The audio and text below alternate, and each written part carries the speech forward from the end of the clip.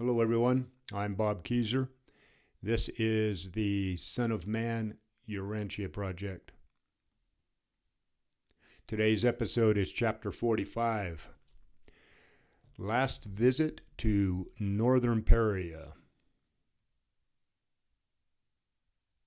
For over a week, from February 11th to 12th, Jesus and the 12 apostles visited Abner and the women's corps in Northern Perea.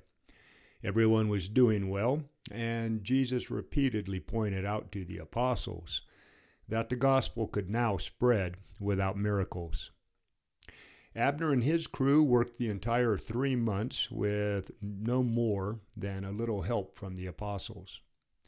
At this point, their focus was on Jesus' teachings and not so much his personality. But this did not last for long.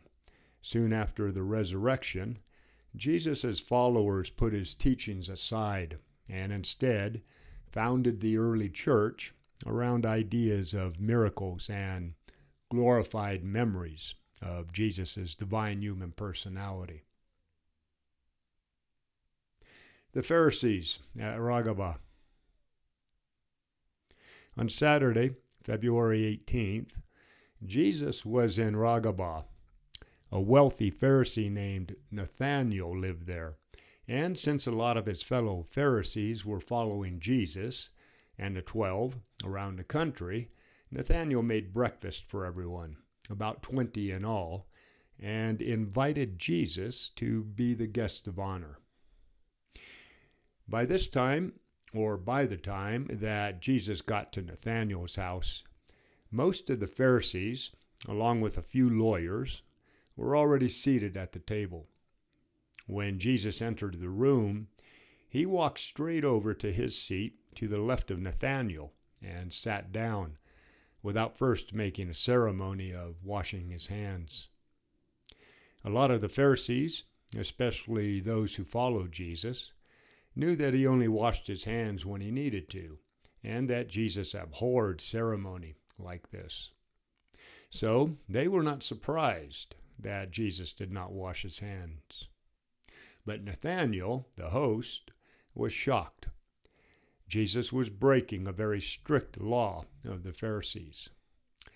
Jesus, by the way, was also not in the custom of washing his hands after every course of a meal and at the end of a meal, which was also practiced by the Pharisees. Nathanael began whispering to one of the unfriendly Pharisees who was sitting on his right side, while the Pharisees across the table from Jesus were lifting their eyebrows and curling their lips back, sneering. After putting up with this for a while, Jesus said, "I thought you invited me here to have dinner with you and maybe ask me about the new gospel of the kingdom. But it seems to me now that you brought me here to watch you celebrate your own self-righteousness. Since you have now done me that favor, what will you do next to honor me as your guest this morning?" When Jesus said this, they all looked down at the table and kept quiet. Then Jesus said, "Many of you Pharisees are here with me as friends. Some of you are even my disciples. But the majority of the Pharisees continue to refuse to see me in the light and truth, even when the work of the gospel is shown to them with great power. You carefully clean your cups and plates for your earthly food, while the vessels for your spiritual food are filthy and polluted. You make sure to look pious and holy to the people, but your souls are filled with greed, extortion, self-righteousness, and all manner of spiritual wickedness. Your leaders even dare to plot against me and plan the murder of the Son of Man. Do you foolish men not understand that God looks at the inner motives of the soul as well as your outward charades of holiness? Do you not think that giving out charity and paying your temple taxes will wash away your unrighteousness and let you stand clean in front of the judge of all men? Pity on you Pharisees, who continue to reject the light of life. You make sure to pay the temple tax, and you make a ceremony of giving to beggars so that everyone knows how supposedly pious you are. But you knowingly reject God's visit and snub the revelation of his love. While it was okay to attend to your minor duties, you should not have left undone the more important requirements of the kingdom. Misery on anyone who shuns justice, spurns mercy, and rejects truth. Anguish on everyone who despises the Father's revelation while seeking the highest seats in the synagogue and craving flattery and recognition in the markets. When Jesus was about to get up and leave, one of the lawyers said, "But Master, in some of the things you are saying, you are also scolding us. Is there nothing good in the scribes, Pharisees, or lawyers?" And then Jesus stood up and said, "You, just like the Pharisees, take pleasure in wearing long robes and being the first to eat at the feasts, while you put heavy burdens that are dreadful to carry on men's shoulders. And when men's souls stagger under such heavy loads, you will not even lift a finger to help them. Woe to you who take your greatest delight in building tombs for the prophets that your fathers killed. And the fact that you agree with what your fathers did is shown by how you are now planning to kill those who are coming today and doing what the prophets did in their day, announcing the righteousness of God and showing his mercy to all people. But of all the generations that are past, the blood of the prophets and the apostles will be required of this stubborn and self-righteous generation. Misery on all of you lawyers who have taken away the key of knowledge from the common people. You yourselves refuse to enter the way of truth, and at the same time, you try to stop anyone else from entering. But you cannot shut the doors of the kingdom like that. These doors we have opened to everyone who has the faith to enter. These portals of mercy will not be closed by the prejudice and arrogance of false teachers and untrue shepherds, which are like freshly painted burial crypts that, while beautiful on the outside, are filled with dead man's bones and all types of spiritual filth on the inside. And when Jesus was done speaking, he left Nathanael's house without eating his breakfast. A few of the Pharisees who heard Jesus that morning entered the kingdom, but most of them stayed in darkness and became even more determined to catch Jesus doing something with which they could charge him. There were three things that the Pharisees insisted on doing. 1, the practice of tithing, or paying the temple taxes. 2, strictly following the laws of purification. In other words, washing your hands before and during meals and that kind of stuff. 3, not having anything at all to do with anyone who is not a Pharisee. During this encounter at breakfast, Jesus wanted to show the Pharisees how the first two practices had no spiritual meaning, and he held back on scolding them for the third custom, not associating with non-Pharisees, until a little bit later. The 10 lepers. The next day, Jesus and the 12 went over to Emmaus, near the border of Samaria. As they approached the city, they ran into a group of 10 lepers who were camped out along the way. 9 of these lepers were Jews, and 1 was a Samaritan. Ordinarily, the Jews would not have anything to do with this Samaritan. But since they all had leprosy, that was more than enough to get them to put their prejudice aside. These lepers had heard much about Jesus and his miracles. Since the 70 evangelists made it a practice to tell the crowds whenever Jesus was going to show up, the lepers knew ahead of time that he was coming. So they moved themselves to the outskirts of the city, hoping to get Jesus' attention so that they could ask him for healing. When the lepers saw Jesus walking toward them, they did not dare to go up to him. So instead, they stood a ways back and yelled out to him, "Master, have mercy on us. Cleanse us from our disease. Heal us like you have healed the others." Jesus had just been explaining to the 12 apostles why the Gentiles in Perea, together with the less Orthodox Jews, were more willing to believe in the gospel than were the more Orthodox and tradition-bound Jews of Judea. He called their attention to the fact that their message had also been better received by the Galileans and even by the Samaritans. But the 12 apostles were not yet willing to feel friendly toward the long-despised Samaritans. So, when Simon Zelotes observed the Samaritan with the lepers, he tried to get Jesus to walk right by them and into the city without even slowing down to say hello to the group. And Jesus said, "But what if the Samaritan loves God as well as the Jews? Should we sit in judgment on our fellow men? Who can tell? If we make these 10 men whole, perhaps the Samaritan will prove more grateful than even the Jews. Do you feel certain about your opinions, Simon?" And Simon quickly said, "If you heal them, you will soon find out."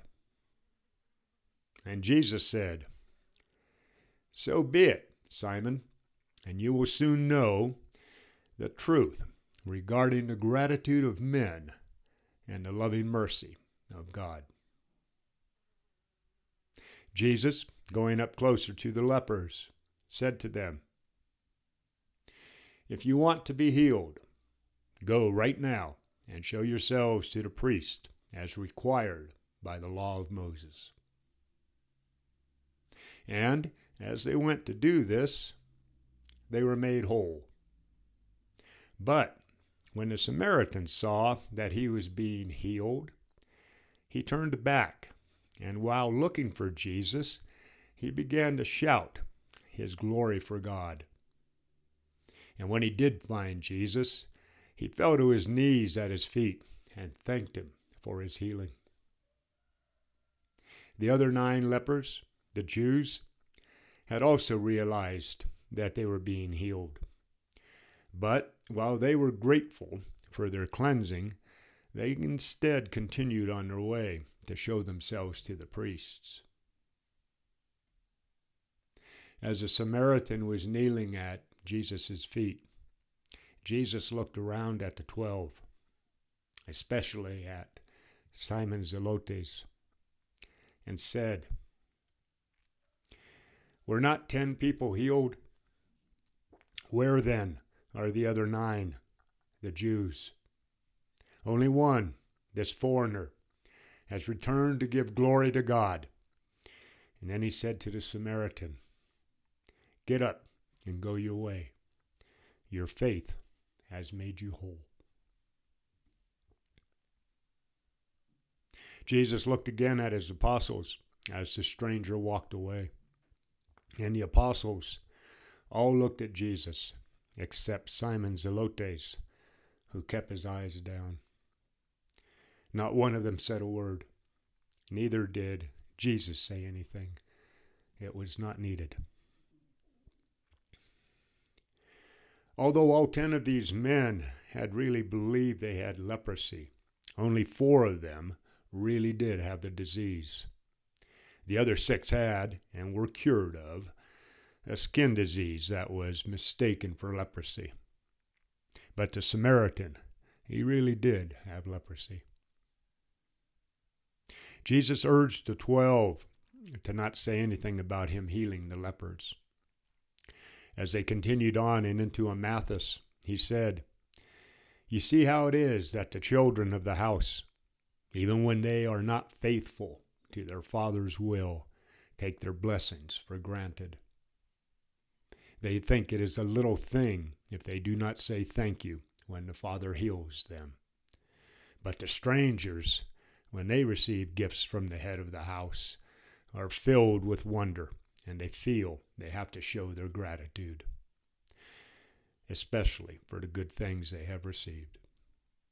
And still, the apostles said nothing. The sermon at Gerasa.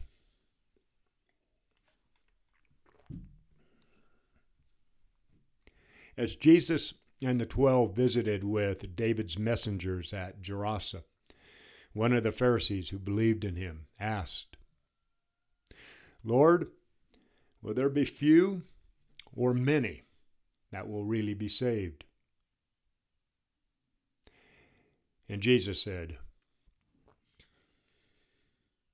"You have been taught that only Abraham's children will be saved, and that only the adopted Gentiles can hope for salvation.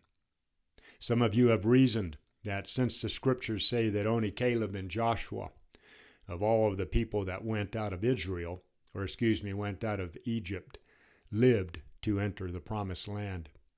And in the same way, only a few of those who look for the kingdom will be able to enter it.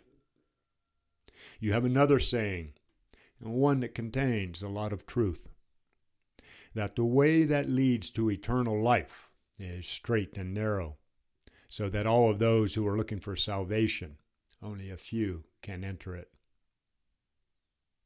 You also have a teaching that says that the way to destruction is broad, that the entrance to it is wide, and that there are many people who choose to go this way.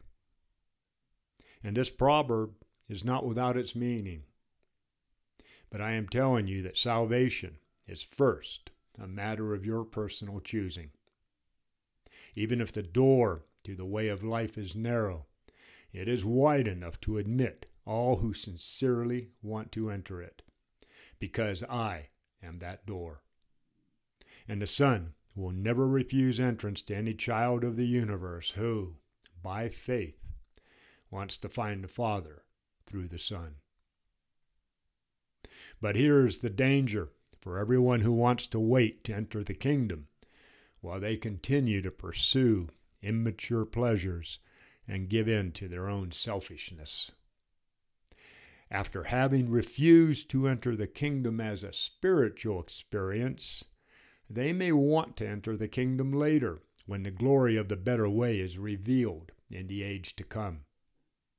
If so, when those people who refused the kingdom when I came in the likeness of humanity look to enter it when I am revealed in the likeness of divinity, then I will tell those selfish ones, I do not know you. You had your chance to prepare for this heavenly citizenship, but you refused all offers of mercy. You rejected all invitations to come while the door was open. Now, to you who have refused salvation, the door is shut.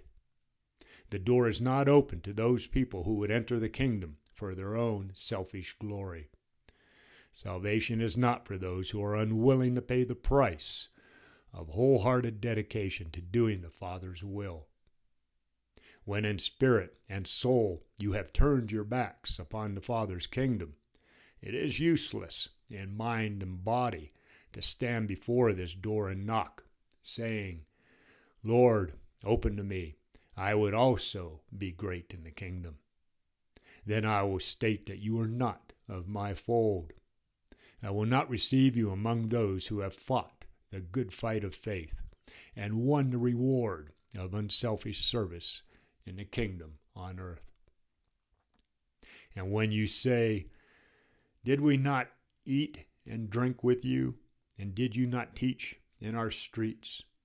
And then I will tell you that you are spiritual strangers, that you are not fellow servants in the Father's ministry of mercy on earth, that I do not know you. And then will the judge of all the earth say to you, Depart from us, all you who have taken delight in knowingly sinning against the will of God. But the rest of you, fear not.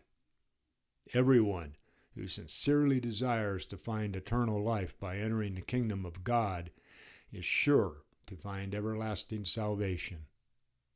But you who refuse this salvation will someday see the prophets of Abraham's line sit down with the believers of the Gentile nations in this glorified kingdom to enjoy the bread of water and life. And they who will take the kingdom by living faith and spiritual power come from the north and the south, and from the east and the west. And observe, many who are first will be last, and those who are last many times will be first. This was a new and strange version of the old and familiar proverb of the straight and narrow way. Slowly, the apostles and many of the disciples were learning the meaning of Jesus' early statement, Unless you are born again, born of the Spirit, you cannot enter the kingdom of God. Still, to all who have honest hearts and are sincere in faith, it remains eternally true.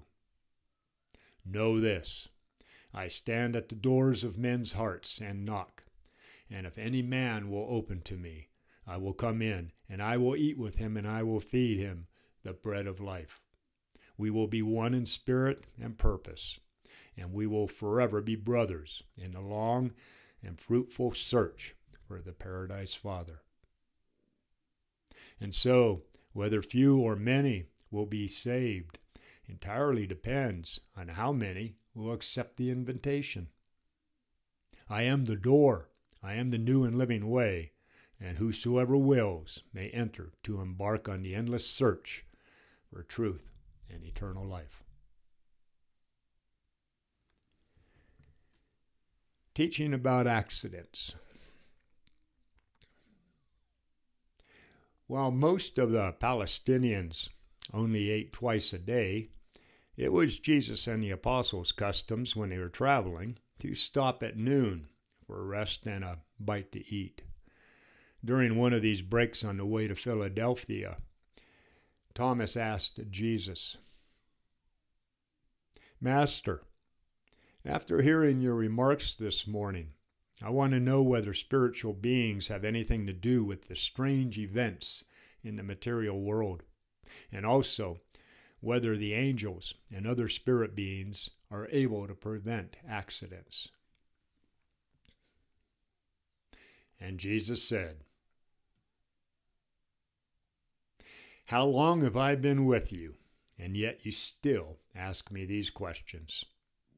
Have you failed to see how the Son of Man lives as one with you, and how he constantly refuses to use the forces of heaven for his personal needs? Do we not all live in the same way that all men live? Do you not see the power of the spiritual world in the material life? Or do you only see the Father when he sometimes heals his children? For too long, your fathers have believed that prosperity was a sign of divine approval, that adversity was the proof of God's displeasure. I am telling you that those beliefs are superstitions. Do you not see that a lot more of the poor joyfully receive the gospel and immediately enter the kingdom? If riches are proof of God's favor, why do so many rich people refuse to believe this good news of the kingdom? The Father causes his rain to fall on the just and the unjust. In the same way, the sun shines on the righteous and the unrighteous. You know about those Galileans whose blood Pilate mingled with the sacrifices. But I tell you, these Galileans were no more sinners than their brothers just because that happened to them. And you know also about the 18 men who were killed when the Tower of Siloam fell. Do you not think, or rather, do not think, that these men were killed because they were the worst sinners in Jerusalem? These people were simply the innocent victims of one of the accidents of time. There are three types of events that can happen in your lives. One, you can share in the normal life experience that comes about as you all live your material lives on earth. Two, you can fall victim to a natural accident or one of men's mistakes, knowing full well that such misfortune is in no way prearranged or otherwise done by the spiritual forces of the realm. 3. You can reap the harvest of your directed efforts in compliance with the natural laws governing the world.